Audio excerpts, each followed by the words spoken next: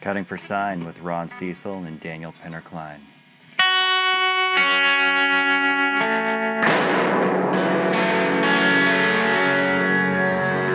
The bad white man call him the devil. The Yavapai call him Eyes Like the Sky.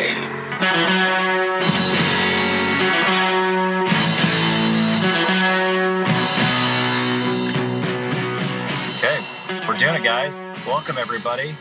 Andrew Garrett, great to have you here with my buddy and co-host Daniel Penner-Klein. My name is Ron Cecil. This is Cutting for Sign, episode 1. Welcome, man. Yeah. Awesome. Thanks for having me on, gentlemen. Yeah, really Absolutely. excited. Andrew, first of all, you are kind of a man about town in Portland, Oregon in the food scene, and you're also a vet. Why don't you tell me a little bit about that journey, about going, and correct me if I'm wrong, and I'm sorry if this sounds weird, but you're a disabled vet. Correct. Is that right? Okay. I am. Well, tell me a little bit about that and tell me how you got into the food scene, and we'll start digging from there. Oh man, yeah, it's a long story. I mean, it's 30 years of food and beverage, really. I grew up on a small farm in Northern California, and we hunted, fished, and grew a lot of our own food. I mean, not necessarily homesteading level, but at a level that was pretty impressive. I mean, I don't think I ate anything. I don't think I consumed proteins that my father and I had not either hunted or raised ourselves for a really long time. But you know, my love of food started there, and it was kind of the place that things were settled and it was calm. It was the only time my mom and dad didn't really yell at each other was when we were sitting at a dinner table. So I had this real deep love for food, and you know, my interest as a kid grew into an interest as a young adult. It was the only class in high school that I really went to and paid attention to, wanted to do extra credit in. You know, I was one of the first kids to help move from a classic like home ec type class to a proper culinary arts program at our high school. And, you know, I really fell in love with it. I worked in restaurants all through high school to help support my mom. And, you know, if I wanted something for sports or hunting, I had to buy it myself. And the only way to really buy it myself was to work for it. So I had a lot of jobs working in delis. I umpired youth baseball, you know, mowed lawn, split wood, all kinds of different activities. And then when I joined the military, I had the option to go to Germany, and I took it. And so I went to Germany for 3 years and was able to essentially travel Europe at a discounted rate, you know, for 3 years and be in the middle of Tuscany within a 12-hour train ride. I could go to Paris in 8 hours.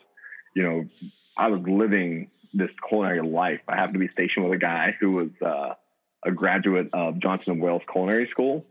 So he and I were able to bond and share our love for food and cuisine and just kind of see the world doing it. It was super, super fortunate. And then when I got out of the Army, the only thing that made sense was food. It was the only thing that kind of accepted my lifestyle choices at the time of alcohol and cocaine. You know, I could go full throttle all day long at the restaurant, high as a kite, get done, go drink with the team, and do it all over again the next day. And, you know, this is my early to mid 20s and just ripping it as fast as I possibly could, you know.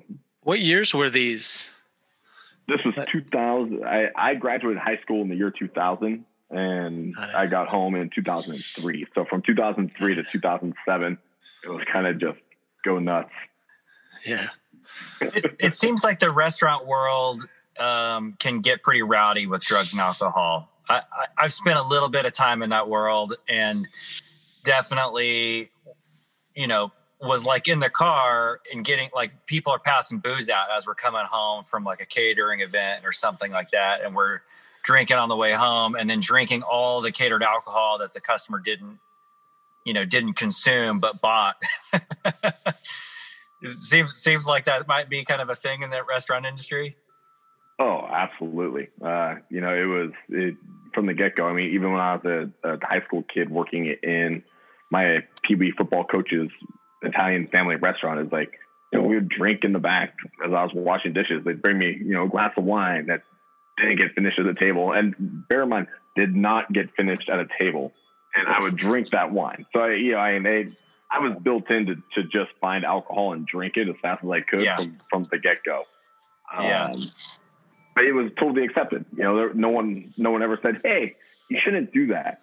Yeah. It was, look, he's doing it again.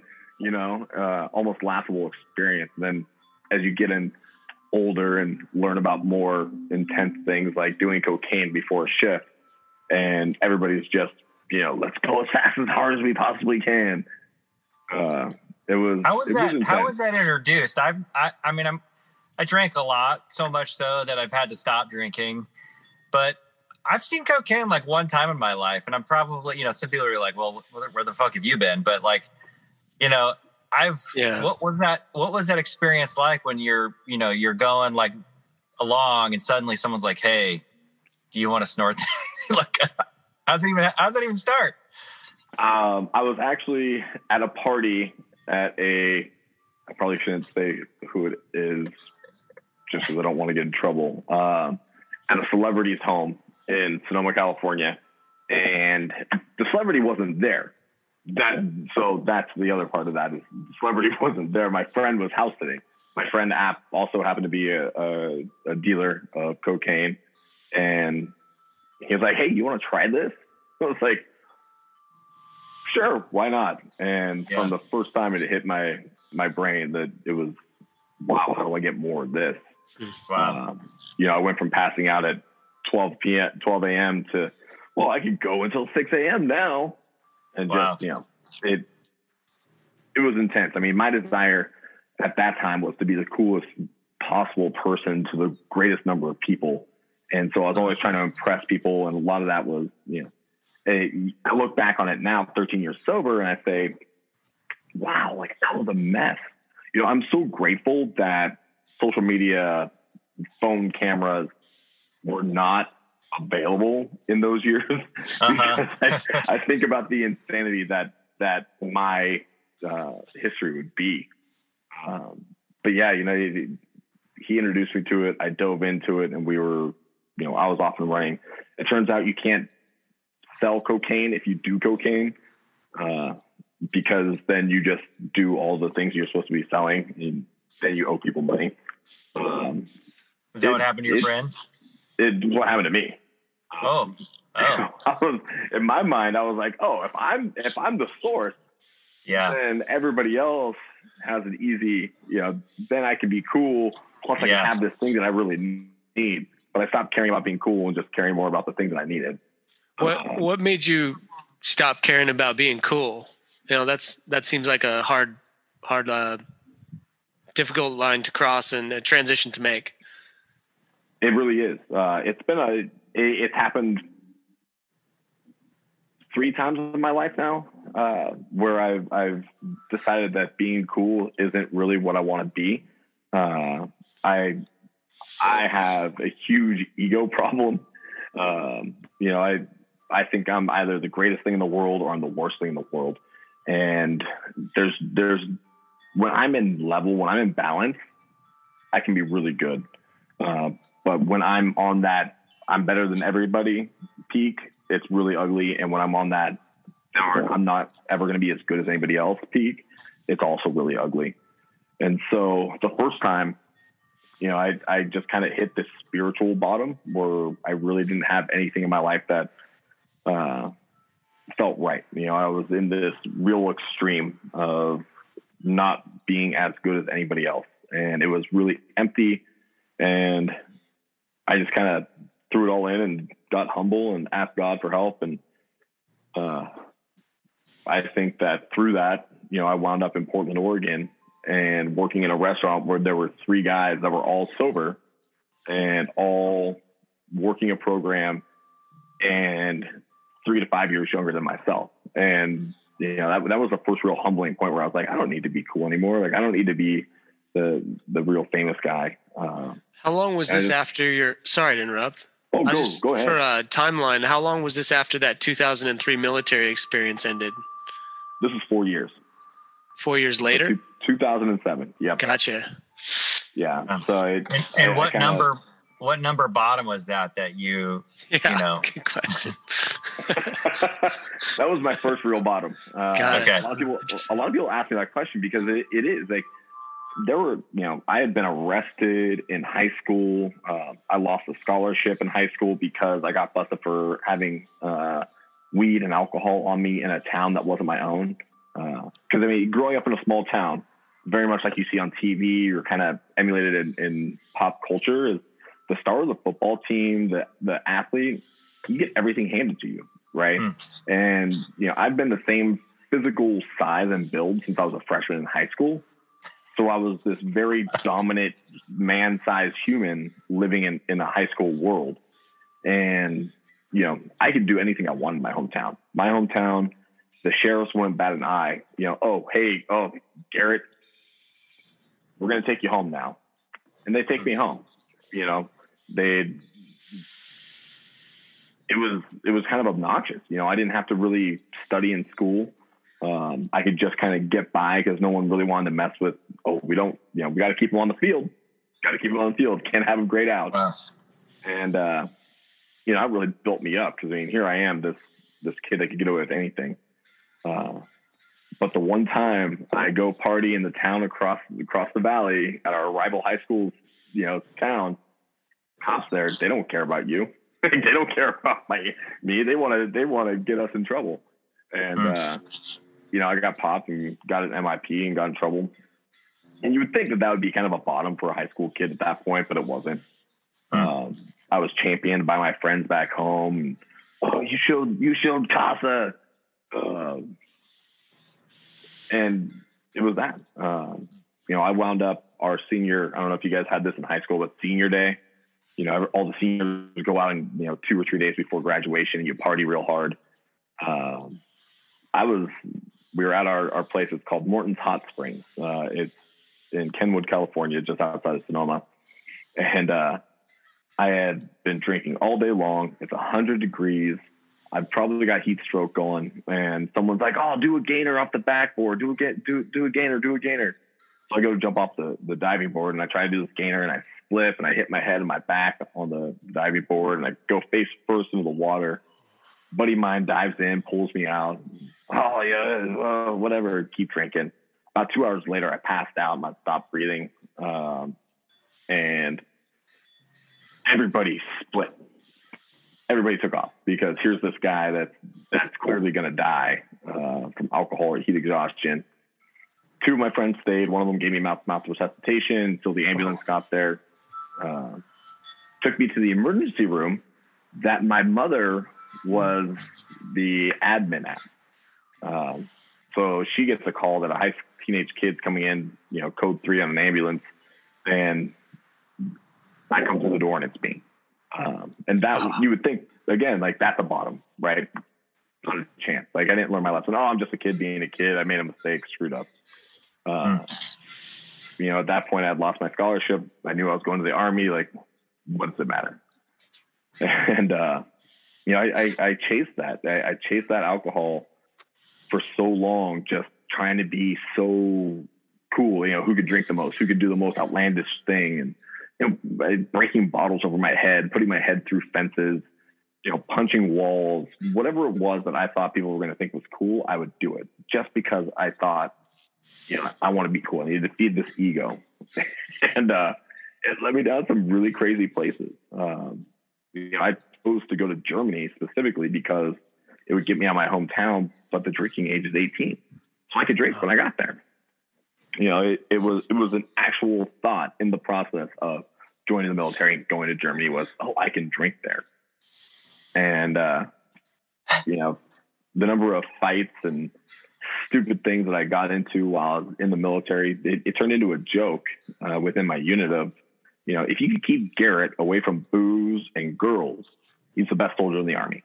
And, I think that that's very true to most alcoholics is we're extremely intelligent people with extremely good skill sets, right? And we have to develop those as kind of a manipulation through life, because if we're failing, if we're falling apart, if things are just, all over the place and we're a mess and we're that wino on the corner, people are going to ask us questions, right? People are going to say, oh, you have a problem. You need to get this taken care of. But I think that somewhere in our makeup and our addictive self and this weird psyche that we create, we just want everybody to think that everything's fine. So we perform at this really high level. We're really intelligent. We're really fantastic manipulators, and we're able to kind of shift that. Oh, you know what? It's just a weekend problem. He just has a problem with these exterior things. So no one ever actually asked the question like, oh, are you okay? Like, do you think you have a problem? On the outside looking in, there's nothing. This guy's a great soldier. I was the youngest tank gunner in the United States Army for a year because I was so determined to be the best at what I could possibly be that no one would question what I did outside of it. Almost the same thing as when you were in high school with football. I mean, yeah, exactly the same thing. And that was the pattern. And again, you would think that I hit another bottom when the U.S. Army was like, hey, you missed a deployment because you stuck your arm through a window chasing somebody to fight them. You missed a deployment. You're getting your rank dropped, and you're not really performing the way you should. You're losing your position as a tank gunner. Like, you're going back to the bottom. That didn't change anything. Came back from that deployment, and the U.S. Army was like, you're going to rehab. And again, wow. I'm a good enough soldier that instead of them just saying, hey, see you later, guy, like, you're done, their choice was, oh, we're going to send you to rehab because we think that you have an opportunity. And, I went to rehab in 2002 in Kaiserslautern, Germany. And during 2002 were some of the bloodiest battles of the Afghan war, the war in Afghanistan. And so I'm at this Army military hospital that's a regional center. So all these guys and gals that are getting, shot at and just having their world turned upside down are coming to this hospital to be treated. And I'm there because I can't drink normally. Right. Yeah. Wow. And, you'd think again, oh, there's a bottom. Not at all. Not at all. I sat in AA meetings through that, and I listened to these old retired generals and colonels talk about losing their houses and their wives and all these, things that at the time to me were like, oh, poor me, wham, wham. And the reality was that those things were just a short ways away from where I was. And, I did everything I could to manipulate the system, say all the right things, and just, get through. And, I got back, and immediately within, I think I went to like 2 or 3 German AA meetings. And I don't know if you're familiar with German AA, but they're 2.5-hour meetings. They're the longest AA meetings ever sit in. And they're intense, and a lot of them are not in English. And how long is an AA meeting normally? I've never been to one, so I don't. Oh yeah. See, I just assume everybody's an alcoholic these days. It makes it easier for me to like feel comfortable. Your typical AA meeting is only an hour long. So, okay. And that's not, sometimes there's an hour and a half meeting where there's like a 15-minute break for everybody to go outside, smoke a cigarette, have a cup of coffee, come back in and finish the meeting. Because again, we're alcoholics. We have a very short, memory attention span. Right. And if it's not all about me, then I really don't give a shit, and that's the attitude I had at that time. Is like, this doesn't affect me. I'm just going to do whatever I can to get the heat off my back, go back to doing what I was doing. And within 6 months, I was drunk in a fight and missing another deployment because I was in jail. And so you were in a German jail. German drunk tank. It's the worst possible place to be. Absolutely worst, because the Germans don't have just tasers. They have cattle prods. Like they look like cattle prods. But when they hit you with that, it'll burn your skin, leave a scar. But yeah, and I missed another deployment, and finally got to the deployment, got my butt chewed real good, lost more rank. At that point, I was less ranked.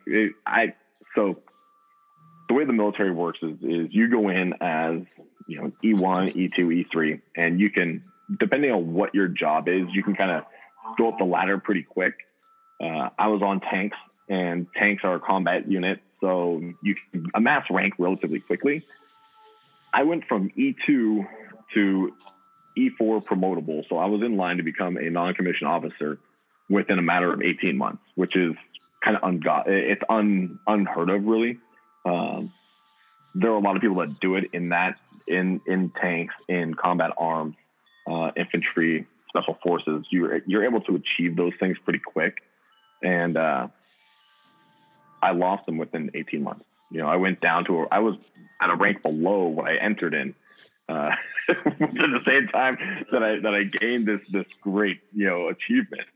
Again, like, it didn't hit me to the bottom. They sent me back to I had blown my knee out when I was in Kosovo, got surgery. They sent me back to the rear, the rear being Germany. Sent me back to Germany, and I was there with a bunch of what I considered less than soldiers, including non-commissioned officers and officers who outranked me. And, they had me doing stuff that I thought was below me, waxing floors, sweeping, mopping. And I'm just out of knee surgery, and I talked back to them and got myself in a little bit more trouble. And they're like, it's time for you to go. And wow. I was able to leave the military during a full stop loss in 2003. And if you're not familiar with a stop loss is, essentially it says if you're supposed to get out of the military, retire, or anything else, you don't get to. Wow. If you're in, you're in. And they were like, hey, thanks for being here. Have a great safe flight. Do you need help packing? That's where I was. But I was fortunate enough, again, because I was such a good soldier that I didn't exit with a less than honorable discharge. So I left with an honorable discharge because at the end of the day, I served very honorably. I did a great job when I was in the field, when we were deployed, but when we were not, it was a mess. That's my military career in a nutshell. Sorry, Ron. No, please.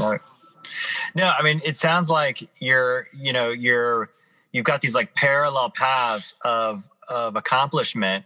And one is like, you're a super accomplished soldier, food industry, we'll get into that in a moment, but you're also an accomplished drunk and like accomplished at drinking and like covering your tracks and like, going hard and then essentially able to like maintain that in the normal world. The fact that you got out of the military, like you're pushed out of the military in an insane time, and then somehow you didn't get dishonorably discharged is, either you're slick as shit, right? Like you're like you've got the silver tongue and able to work, you weasel your way out of there, or, that's amazing. That's totally amazing. What happened afterwards? I mean, it seems like, I'm in recovery too. In mid-February, I'm going to have 7 years of not drinking, which I'm pretty proud of. And, there's a saying that I've heard in recovery, and that is like, it gets worse. If you're not dealing with this addiction in your life, like it's gonna get worse. And I've seen that in my friends. So how can it get worse than that? It's one of the things that I love to really share, because for me, the real bottom wasn't this physically sick. It wasn't this, I didn't get the job, or I lost the job, or I got, asked not to come back. For me, I had made the decision, leading up to moving to Portland, which is really where everything kind of changed around for me. Leading up to that point, I had put a loaded shotgun in my mouth. I had been willing to take my own life in a drunken, drug-induced kind of like insanity. And at that point I was like, hey, wow, no more alcohol. You know what? You guys are right. I'm not going to drink anymore. That's it. When was and that? I quit drinking. That was 2006. No, 2005. So you got out of the military around 2003 and then continued to kind of spiral or struggle for a few more years? Exactly. I got out and I found cooking, and that was, the place that was accepted. I tried doing construction, but I could never get back from the lunch break that I had a beer at, because a beer turned into a night. So cooking just made sense. It was almost welcome to have that like party mentality in it. So I'm gonna pause you real quick, because I think we just happen to be three white dudes in our late 30s, early 40s, and we also happen to be the demographic that is like struggling with death by suicide the most. And if you haven't been touched by that in your life, someone who's been touched by that in your life. And so I don't want to move too quickly on from that little like detail of your story. You said something about a shotgun in your mouth. Like, that's pretty nuts, man. What happened? Yeah. It was kind of the beginning of where the real bottom for me is, and still is today. And I consider this kind of this continual bottom that exists in my world. For me, a bottom isn't this singular place where I lost a job, lost a house, lost a girlfriend, lost a friend, whatever the physical or tangible attachment that I have. That's not my bottom. That's not where I'm emptiest. For me, it's when I'm completely spiritually done, right? When I have no connection to God or any kind of spiritual universal piece of the puzzle where I want to connect with outside of myself. And that's where I had landed. And, all my friends had asked me to stop coming around parties because I'd get in fights. I'd hit on other people's girlfriends, and just to cause a scene, not because I wanted to talk to these girls or talk to these guys or have any interaction, just to be the center of attention. I would create these issues. And I was at a friend's party, and my friend is a duck hunter, deer hunter. And I had, from what I understand, because I was blackout drunk, from what I understand of how the story goes, I had hit on this guy's girlfriend. She was flirting back with me. The guy comes over and gets in my face. I punch him. There's a whole scene, and all my friends are yelling at me because I'm just being me and doing what I always do. I'm drinking. And they're like, this is why we don't want you around us. You don't belong here. And I took that and I was like, well, you know what? Like, you're right. And I was empty and sad and pissed off, and I wanted the attention back on me in a positive way. And so I went to my buddy's house, locked myself in a room with his gun, and put a shotgun in my mouth. And that friend had to break a window of his house to get in to the room and wrestle a loaded gun away from a man-sized drunk idiot.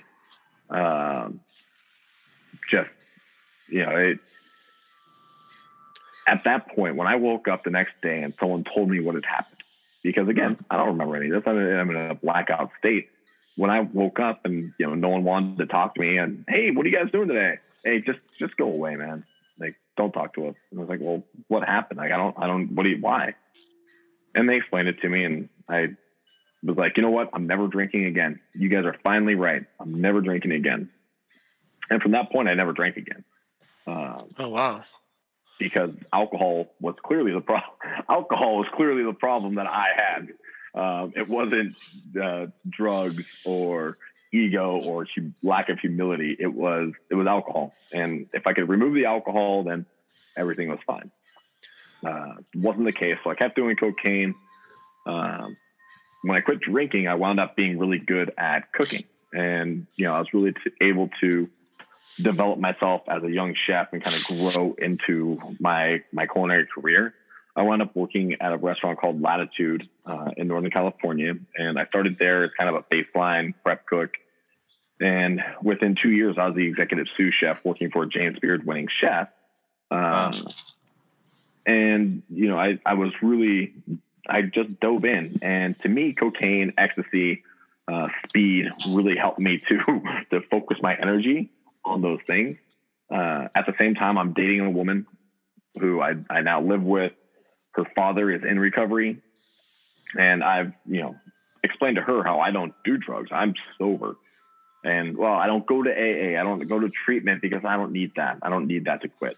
The whole time I'm doing coke and ecstasy and speed and just trying to, like, you know, maintain this level, this facade of, like, who I am.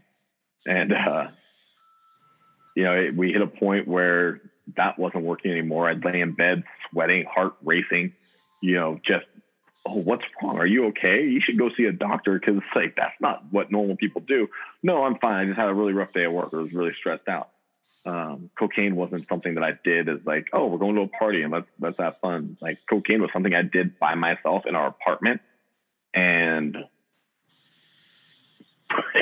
who does cocaine by themselves in their apartment, right? Like, nobody does. That's what an addict does. That's what an alcoholic does. And that's where I was.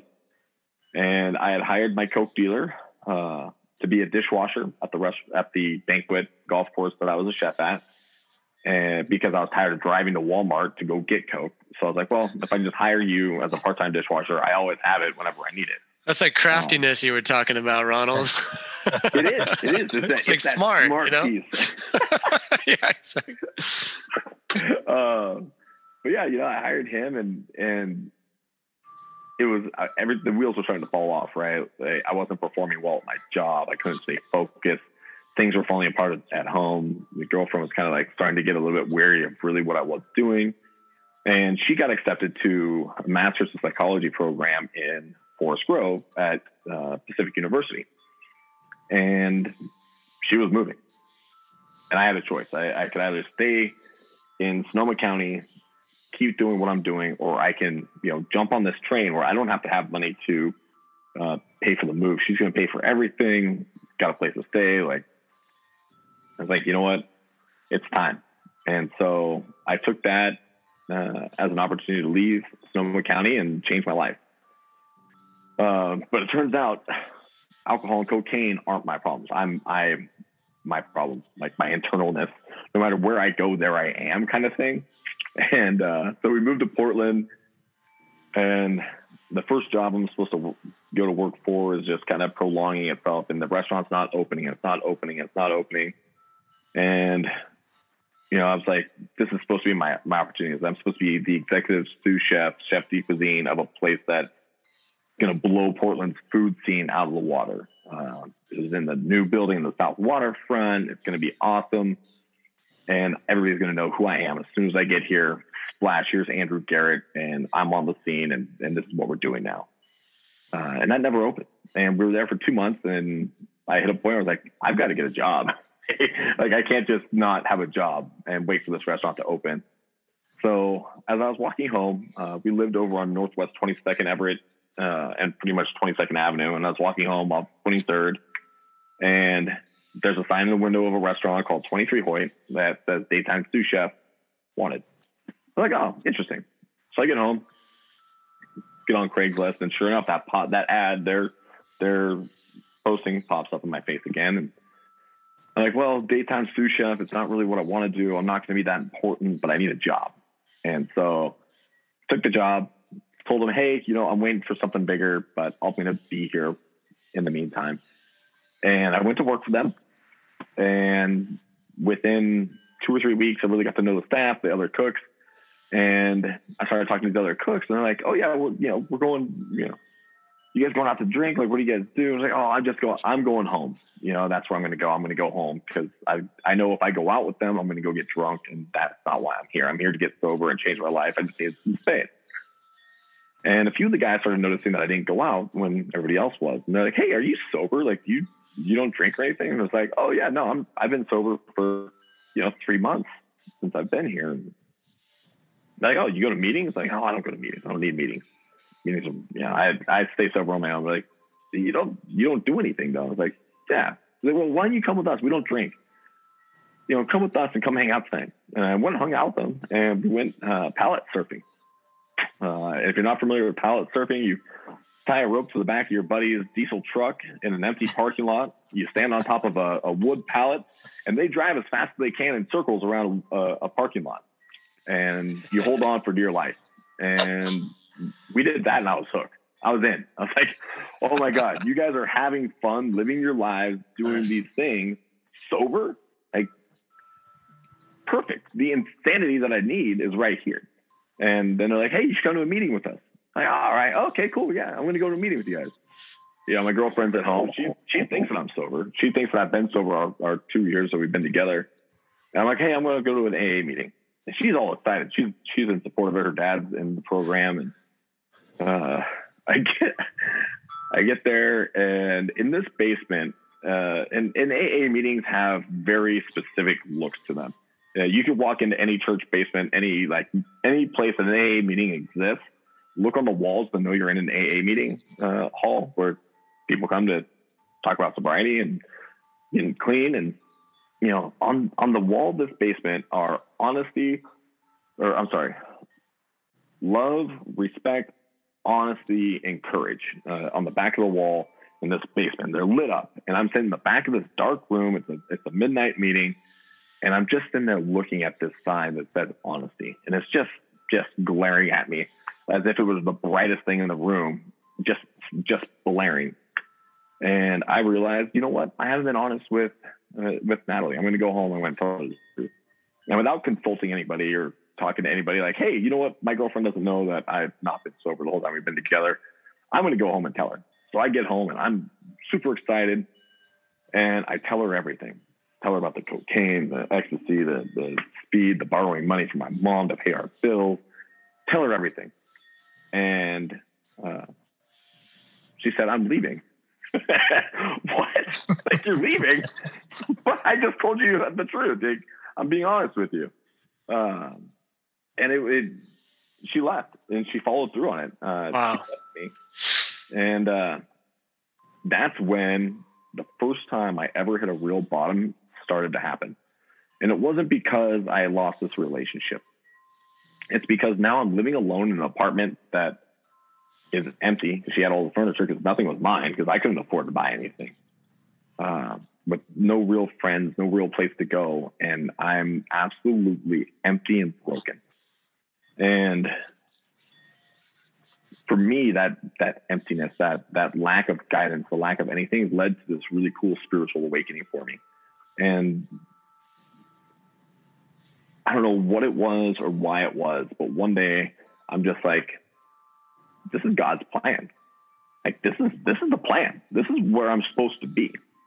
And instead of putting myself, through the ringer again, I chose to call those guys that I'd gone to an AA meeting with and done these weird, sober, fun things with. And I started living life. And all of a sudden I had this like newfound desire to find God and get involved with going back to church and being, around people that had this spiritualness to them. And in a sense, spirituality became this real drug and alcohol thing for me, because it filled that need. It filled my gap. It filled that emptiness. It allowed me to just be whole. And that lasted for a really long time until I got to a point where I was like, you know what? I'm better than this. Again, the ego came back. It wasn't that anything else happened in my life. I was really happy. I was doing well, had a nice apartment, had friends, had groups of people that I enjoyed being around. I was working a daytime sous chef job so I could do other things in my life, like go back to playing rugby, and, all these other things in my life were starting to exist again. And I'm like, this is awesome.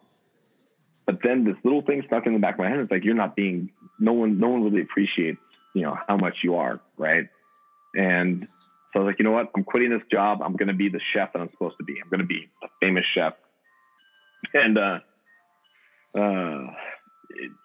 I applied for a job and I was supposed to get it and I didn't get it. So I told myself I'm going to go back to school and try to get everything in order to go back to school, GI Bill and all that stuff. And didn't get anything in order. Nothing came together. And I wound up being flat on my face, flat broke, and needed something to do. So I went to work at Starbucks. I got a job fumigating grain ships, and I had a job as a food runner. So all these things to afford to pay for my 1-bedroom apartment in Northwest Portland that weren't food related, that weren't, really, they were nothing. I was just a line employee. I wasn't important at any of these jobs. I wasn't important, and that was hard for me. And again, I kind of took it as a sign. Eventually, like after about 5 months, I finally realized, oh, this is humility. This is what humility actually is. This is being okay, just being Andrew, just being normal, just being in this world. And not more than 3 weeks after I finally made that decision, I was like, oh, you know what? This is okay. I get a phone call from the restaurant that I applied to be the executive chef. And they're like, hey, our executive chef that we hired, we should have hired you. You were the right candidate. And they called me back, and, I went in there, and all of a sudden I'm getting written about. People are talking about who I am. I'm really making a name for myself in this restaurant scene. And everybody's telling me how wonderful I am. My name's in the newspaper. I'm on TV. And the ego, just slowly the ego is building and building and building. And as the ego builds, the spirituality fades, right? So as I become my own God, and, the God that I really understood starts to become less and less important to me, the bigger I am and the harder I'm going to fall. And I fell pretty hard on this one too. I wound up getting so mad and so frustrated because I wasn't getting the attention I thought that I deserved, that I started self-sabotaging myself in this restaurant and kind of just half-assing it, not really giving it the best that I could. And the ownership's like, it's time for you to go, man. Like, you've hit your point. And that was 2 years in. I really helped this restaurant for 2 years. They weren't giving me what I thought I deserved as far as pay and respect. And I wasn't getting written about as often as I was. And, my ego got in the way of me really just performing to be a chef and just provide a really good experience for people that come in this restaurant. And I walked away from it. What restaurant was that? It's called Cafe Nell. Oh, that's Cafe Nell. Okay, cool. Yeah, it's over in Northwest Portland. Yeah, sure. It's a beautiful restaurant. And we did it's unique. Absolutely. Yeah, we did some awesome stuff there. Where I met some of my best friends. It's where I met, really developed myself as a chef and as a person in those walls. It was pretty cool. But I finally said, I'm going back to school. I'm going to do it. And the universe aligned school for me. I got into school, started doing that. I started a hot sauce company because I had again, I didn't go to high school. When I went to high school, I didn't have to study or do anything like that. And so I had no study skills, no real school skills. And one of my classes, intro to business, was, hey, write a business plan for something.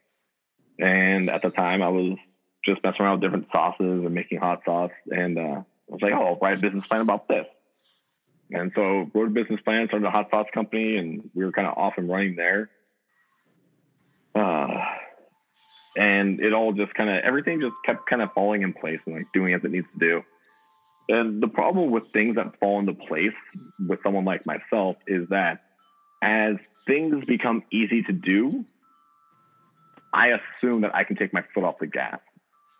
So the easier something came, we got into distribution internationally with Williams-Sonoma. And what's the name of your hot sauce company? It's called Northwest Elixirs, NW Elixirs. And so, we got into this giant distribution. No one gets 375 stores before they even figured out how to make sauce, right? Yeah. And so we get in, fill the order, and I take my foot off the gas, 100%. Done. Yep, we made this great thing that people are going to start calling anytime now. And that's not the way it works. When you have an opportunity like that, you need to put your foot down as hard as you can and just drive into it and push and push and push.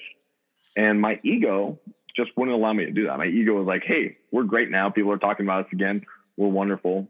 And, that kind of thing just continued to happen throughout the history. It's been that way my whole career with the hot sauce company. And I finally got into the show. If you watch Food Network, I was on the show Chopped, and I got into that, and that was another huge ego boost. And with that ego boost, it meant that, I've got this new, source of income. I've got this new, people want to talk to me again. So I bought a house outside of my means. Like I was in no place to actually buy a house because I didn't really have a really solid, like, good income. I was just kind of like doing gigs here and there, and every now and then the hot sauce company would, make enough money in a month for me to pay myself. But because my ego was like, well, the next thing to do is to own property. Like, you should own a house. Because I wanted to fit in. This is like, this is after 07 now. You're into like, this is 2015. Okay, we're way off. I mean, okay, cool. Yeah, my timeline is like way all over the place. There were a lot of things that happened in between Cafe Nell, the hot sauce. Sure. I want to interrupt you a little bit because I remember my early days of sobriety and number one, like, really experiencing a lot of the same thoughts you did, where it's like, meetings aren't for me. Like, sobriety is like for weak people. Like this is bullshit. There's no way I should be in here. And finally, just realizing, like, fuck, this doesn't work. Like, trying not to drink on my own or trying not to drug on my own is clearly not working. All of my worst fights with my wife, where I say the most horrible things a man could possibly say to his wife, have been said. And so I finally was like, okay, I'll try a meeting, because someone's like, have you tried a meeting? They literally just asked me, like, have you tried a meeting?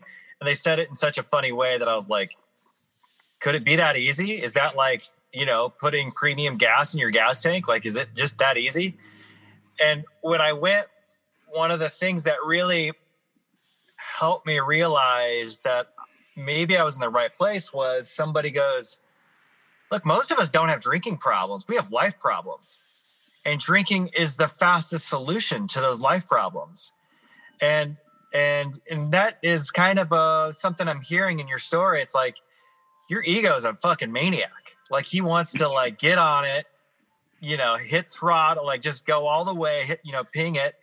And alcohol, like, in drugs was like your kind of way of, like, keeping yourself in the bounds of what you want to, like, who you want to be, projecting your coolness, your tower of cool, and letting that ego just get fed, basking in the glory of everyone seeing what you're doing. And like, it, at certain times you had, like, your ego in a headlock, and, like, he somehow got, get out of there. I heard someone in a recovery meeting say a few weeks ago, like, while we're not drinking or drugging, like, our egos in the other room, our addictions in the other room, like, doing push-ups and sit-ups, like, just preparing, getting ready for, it's like that one moment you kind of screw up, and it's like, I'm back, motherfucker, and it's ready. It is. It absolutely is. It's like that one time that you feel insecure, your ego's like, here we are. That's fascinating. 2015, I think that was about the time I run into you. I'm new to recovery. I used to live right next door to a food supply, like a restaurant food supply place. And I saw you coming out of there, probably, I don't know what you were doing, shopping for Cafe Nell, which was in the neighborhood, or stuff for Northwest Elixirs. And so we were kind of bumping into each other, and I always have a soft spot for restaurant folks. Is that how you met? Literally just...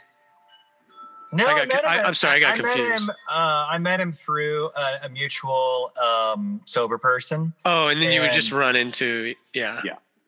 And because I live in Northwest, and of course, like, God in the universe, when you're struggling for sobriety, like, leaves those little clues for you when you, like, are kind of jacked and you need to, like, see somebody who's doing it, like, they suddenly appear.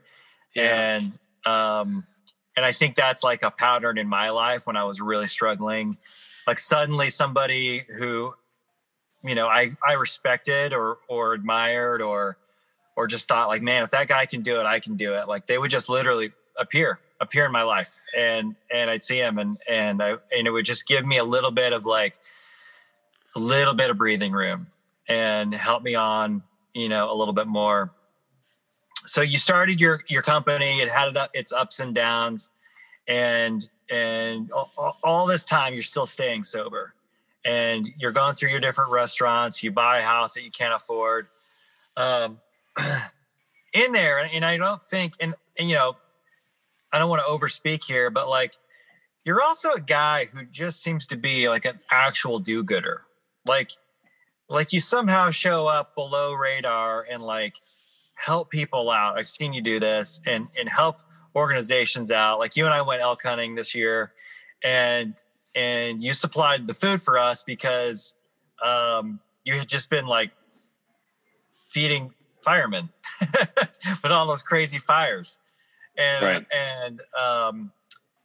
And I know you do good because I got to talk to your wife a little bit about it, and she ratted you out on your do good, you know, you being a do gooder, and I was like Andrew does good stuff, right? She's like, yeah, he's like always doing it, like he's like giving people rides, he's helping people out and raising money for different kinds of things.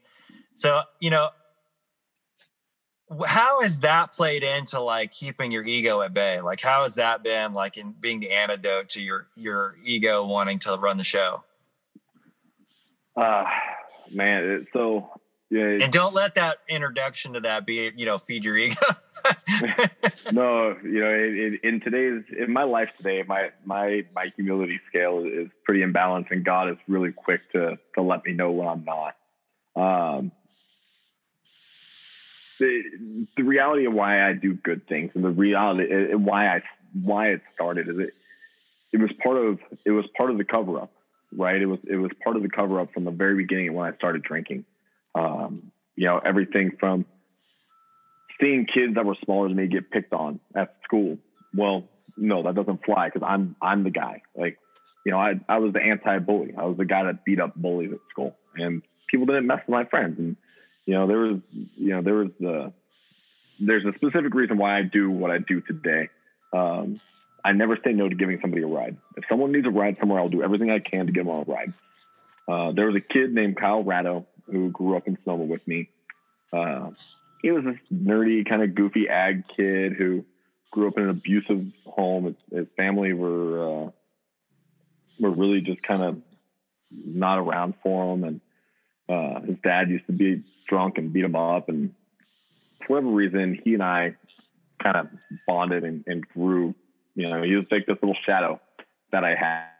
You know, he wanted to be like me. He was great because he would praise me and tell me how great I am and all these awesome things. And so I like having him around because, you know, I felt good. I'm like, oh, look what I'm doing for this kid, you know. And 4 weeks into basic training, I got a letter while I'm at Fort Knox, Kentucky, sitting in basic training, you know, really busting my ass to get a letter, and there's newspaper clipping. And Kyle had been hit by a drunk driver and killed because he was walking home. And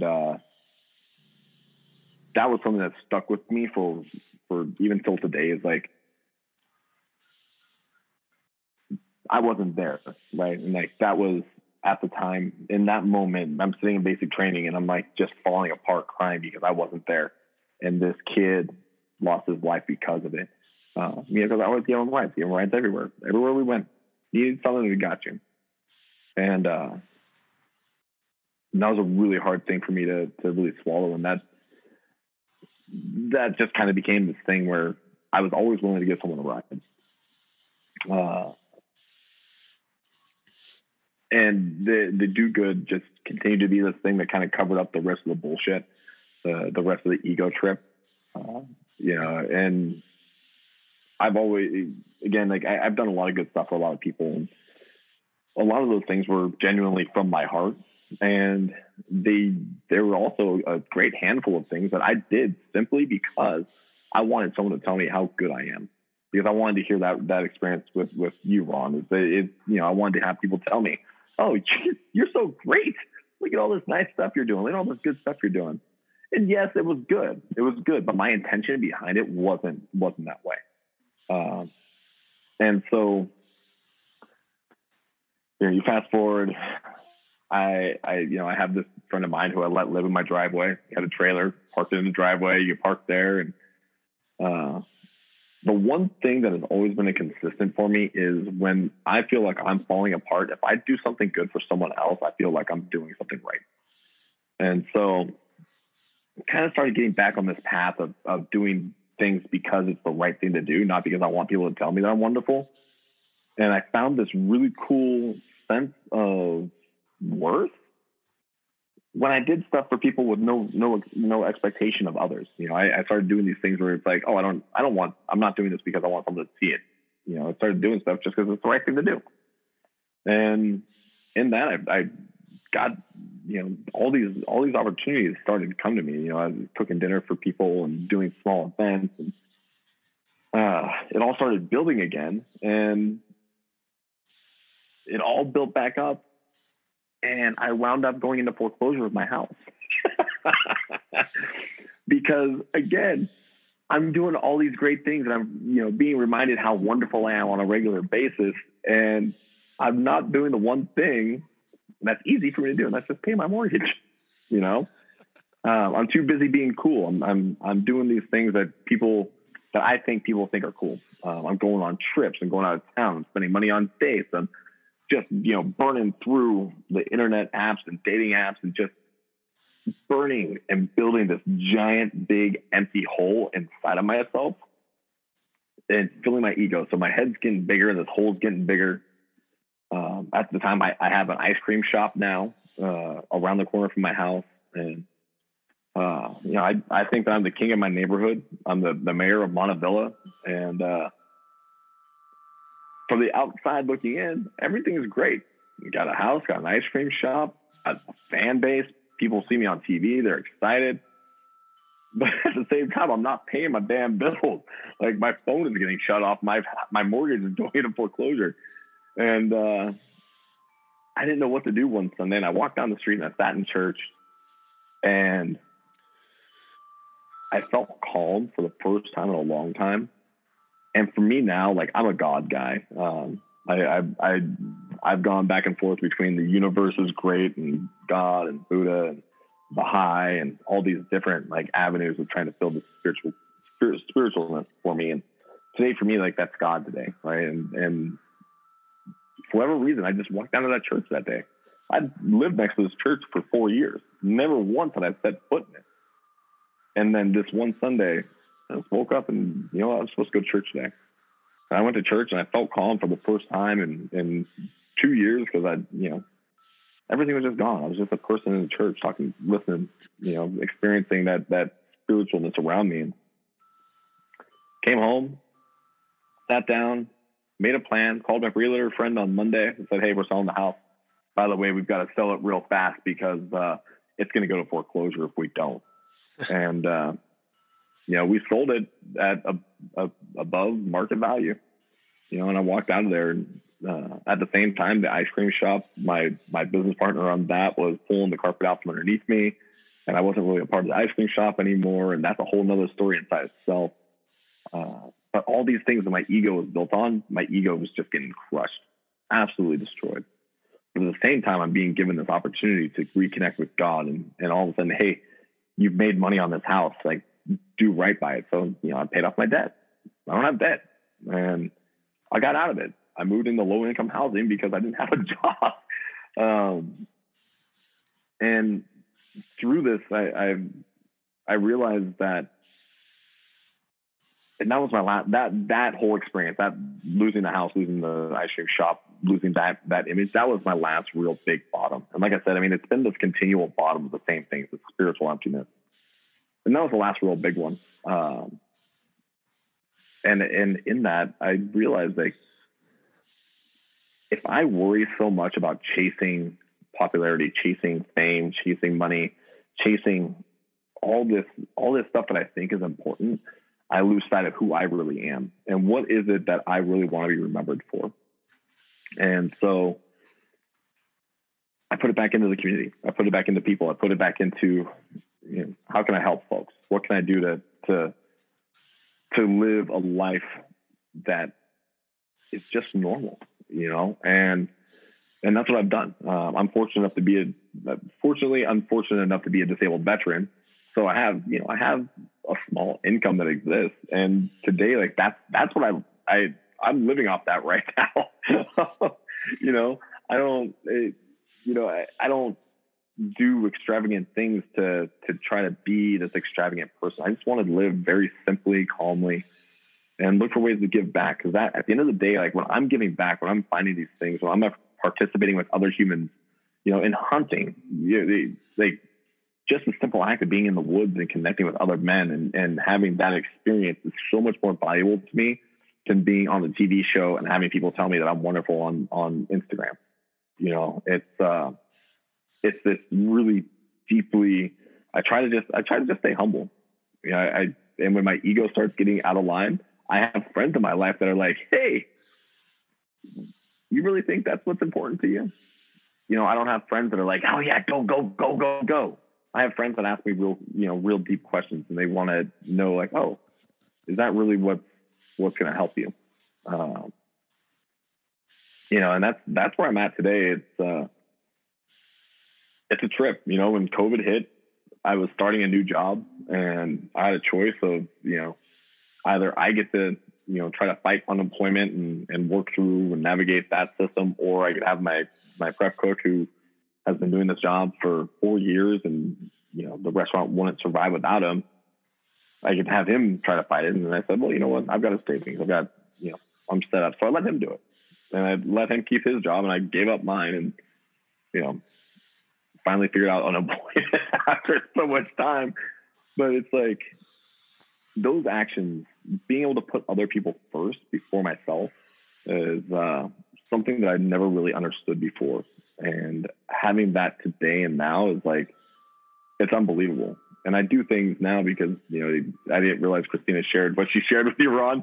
But, you know, I don't brag about the good stuff that I do. I don't try to do it I just do it. You know,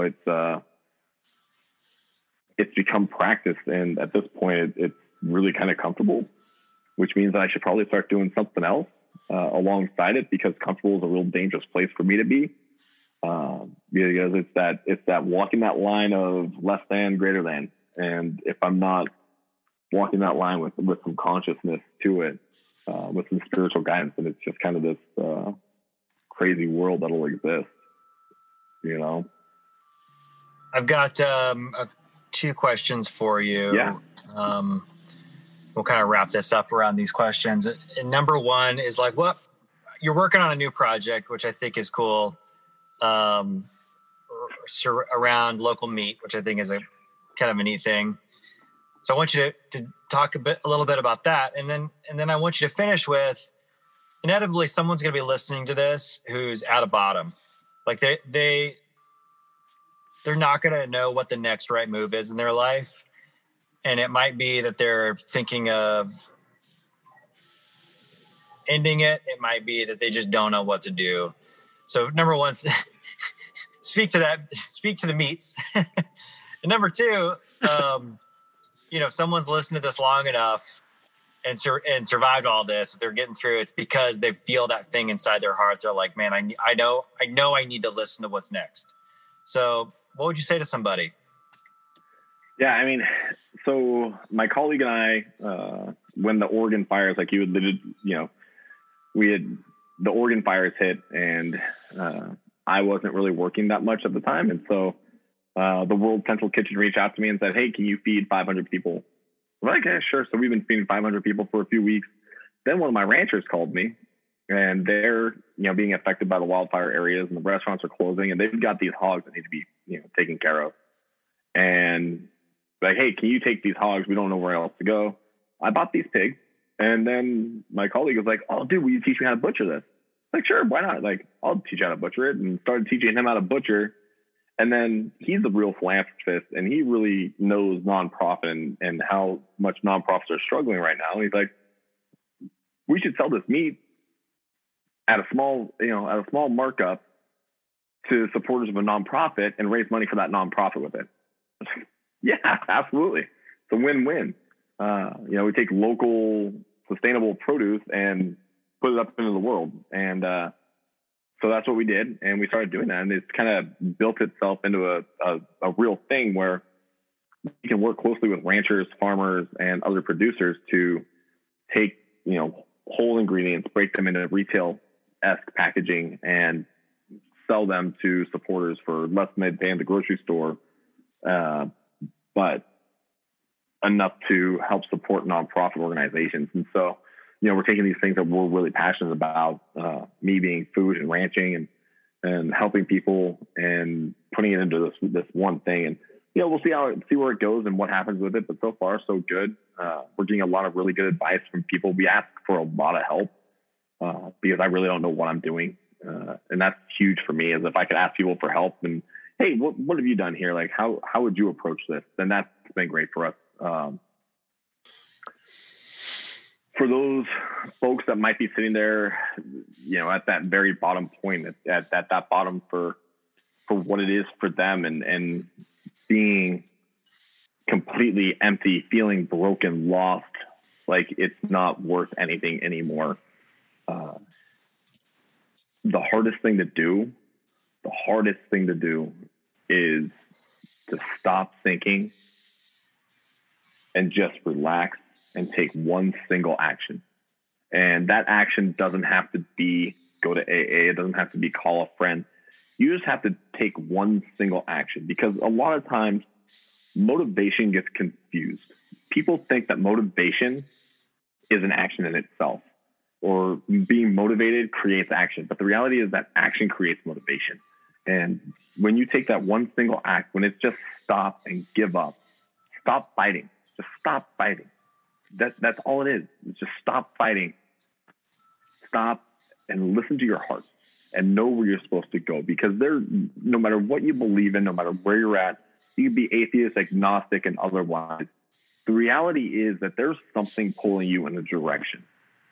And a lot of times, a lot of stuff gets in between that, and we get confused and we get lost and we go down this path that's really dark and really gross. But at the end of the day, you're here for a purpose. And to learn and grow through that purpose is something that you don't want to miss. And it might not be being a famous chef. It might just be someone that exists in this world and does right by other people.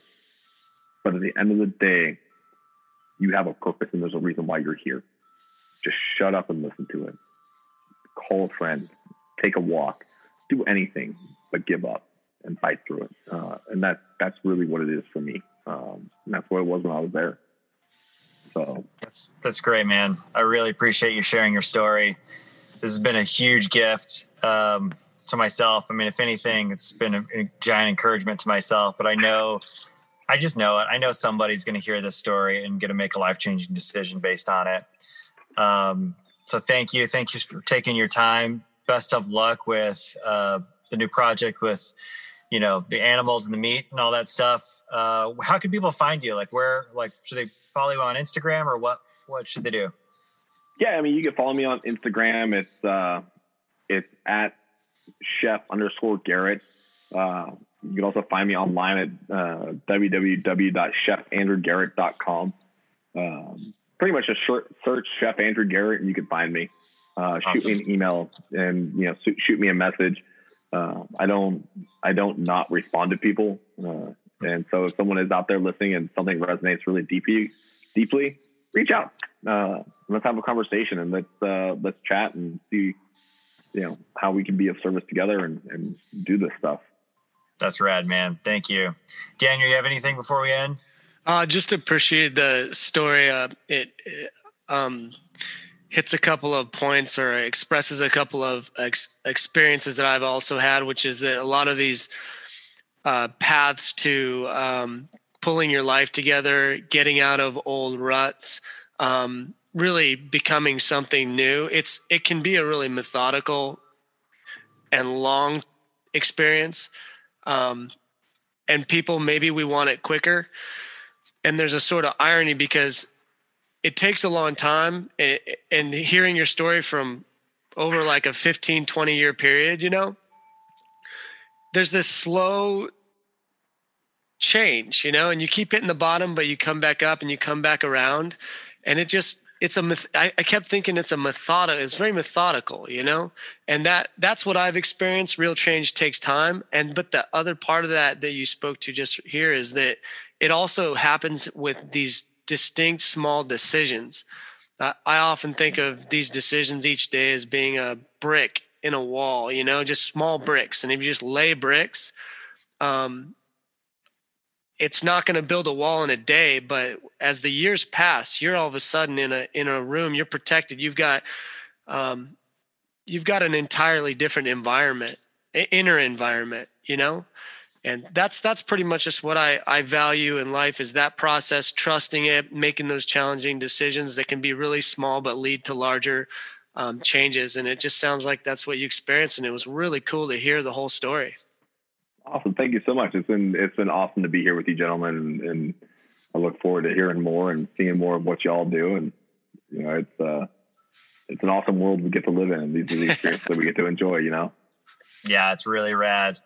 All right, dudes. Thank you, everybody. Appreciate everyone's time, and see you guys next time. Awesome. Awesome. Have a great day, gentlemen.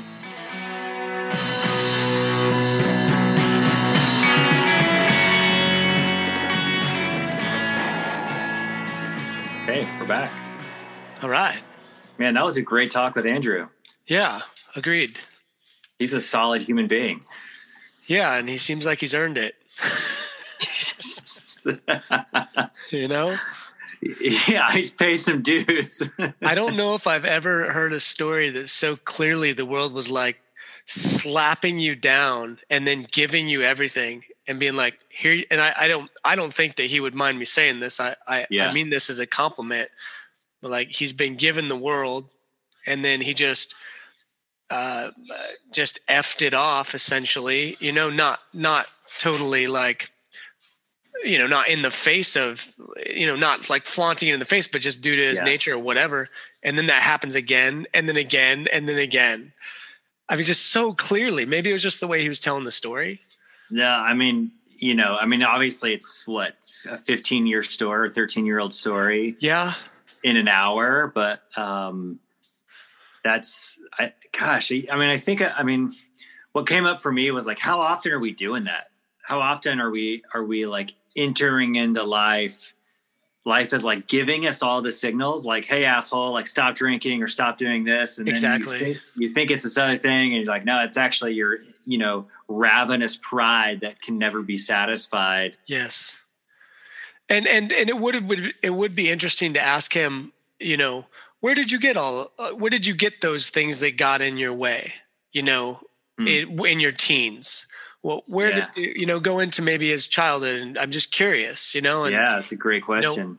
Because a lot of times those things aren't anything, they're passed along, right?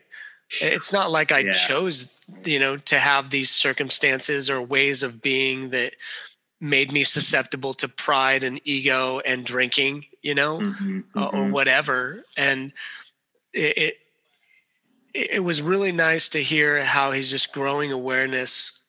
I thought that was a subtle conversation, and that he's lived again, these words subtle and what was the word I was using? Methodical. Yes. Thank you. Yeah. Just methodical. And I do understand there's a lot more to the story and all that, but still you get the gist. And like he said it very clearly. I've been in that trough 3-4 times. It was a lovely conversation and really nice I remember, okay, last thing real quick.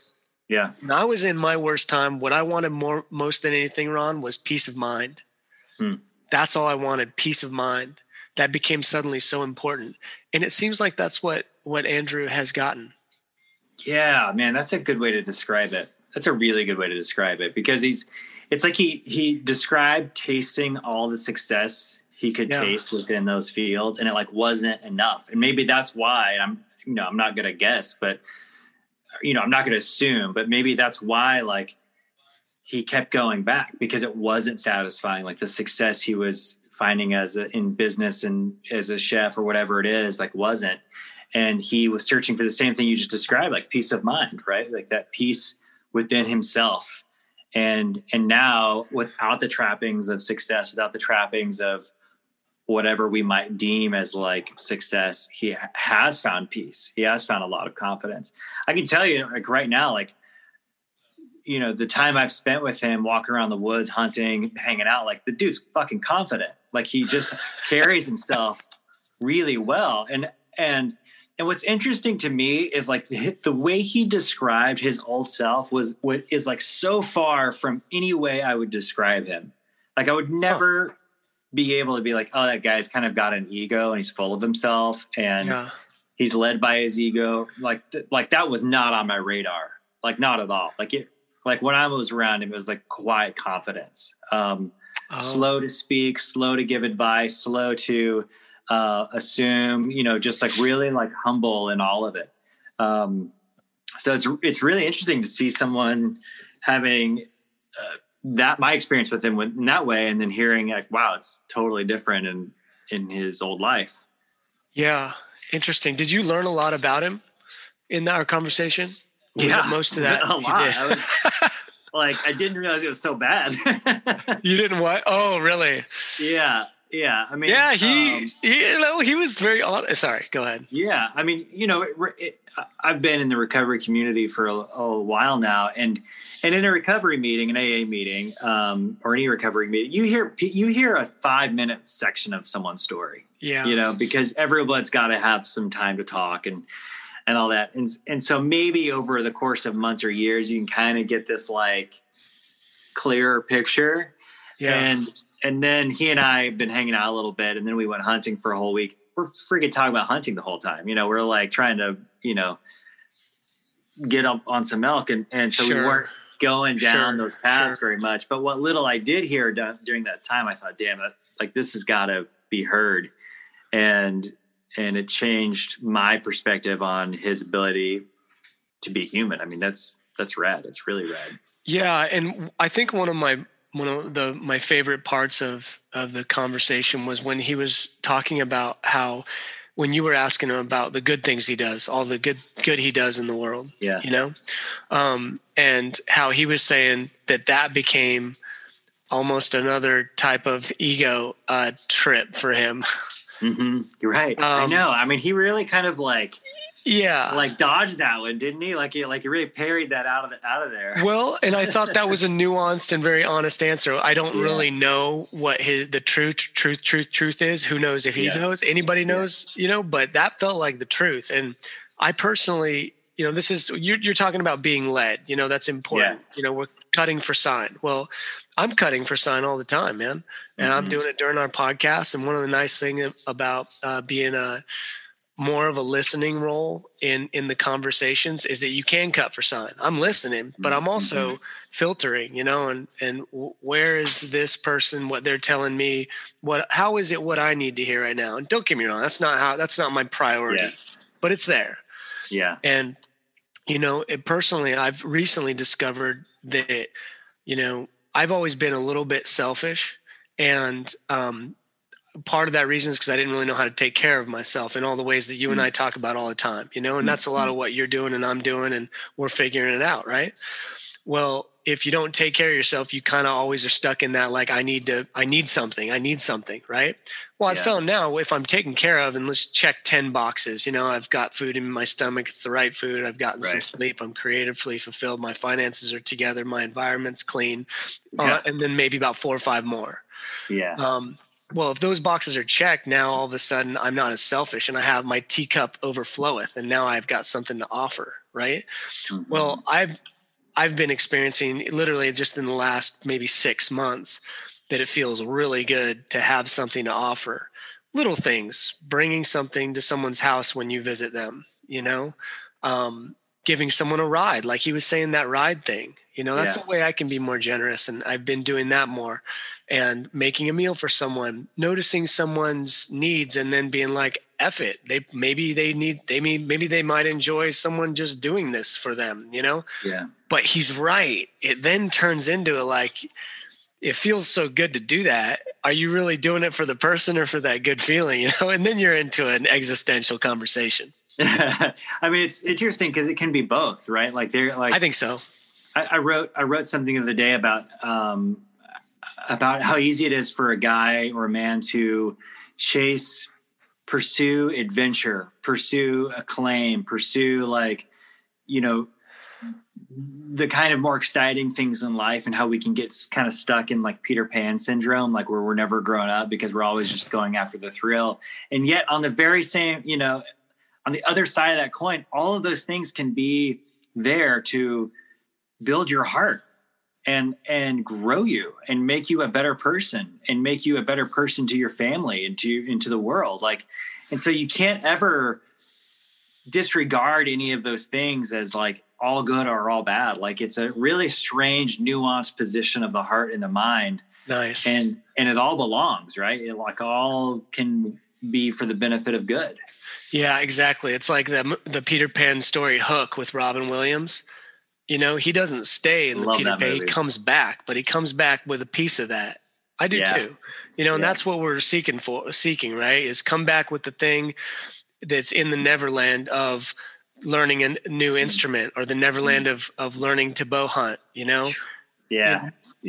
Part of us wants to live that entirely, or maybe extremely, but you just bring a part of it back here and into this, you know, the lead of life, you know, and you just feather it with gold a little bit from these adventures. And I think that it sounds like, you know, we even, just to be honest, like to be like share a little bit of, you know, his story isn't like, oh, I fucking did it. Now I'm a champion of the world. And I'm like, you know, that wasn't I don't think that was the beauty and value of his story. You know, the gold at the top of the mountain is, like I said, I think it's these days it's calmness, you know, it's a peace of mind. It's a humility that you still are on the adventure. And maybe Andrew has another dip down or two. I get the feeling that his dips are not going to be as deep. Yeah. Yeah. And his, there's a lot of success in the contentment he feels right now. Yeah, exactly. I don't know him as well as you do. And I don't mean to insinuate too. I'm checking myself a little bit that he has more valleys. I'm not saying that. Yeah. I'm just saying, like, I don't know, man. I appreciated his story quite a bit, beautiful. Actually. Yeah. It was super beautiful. Well, dude, thank you. This is our number 1, episode 1. Got a lot more to do. Total pleasure, man. It's so neat to just meet someone new and who's out there doing something. It's great. Thank you for the experience. You're welcome. Okay.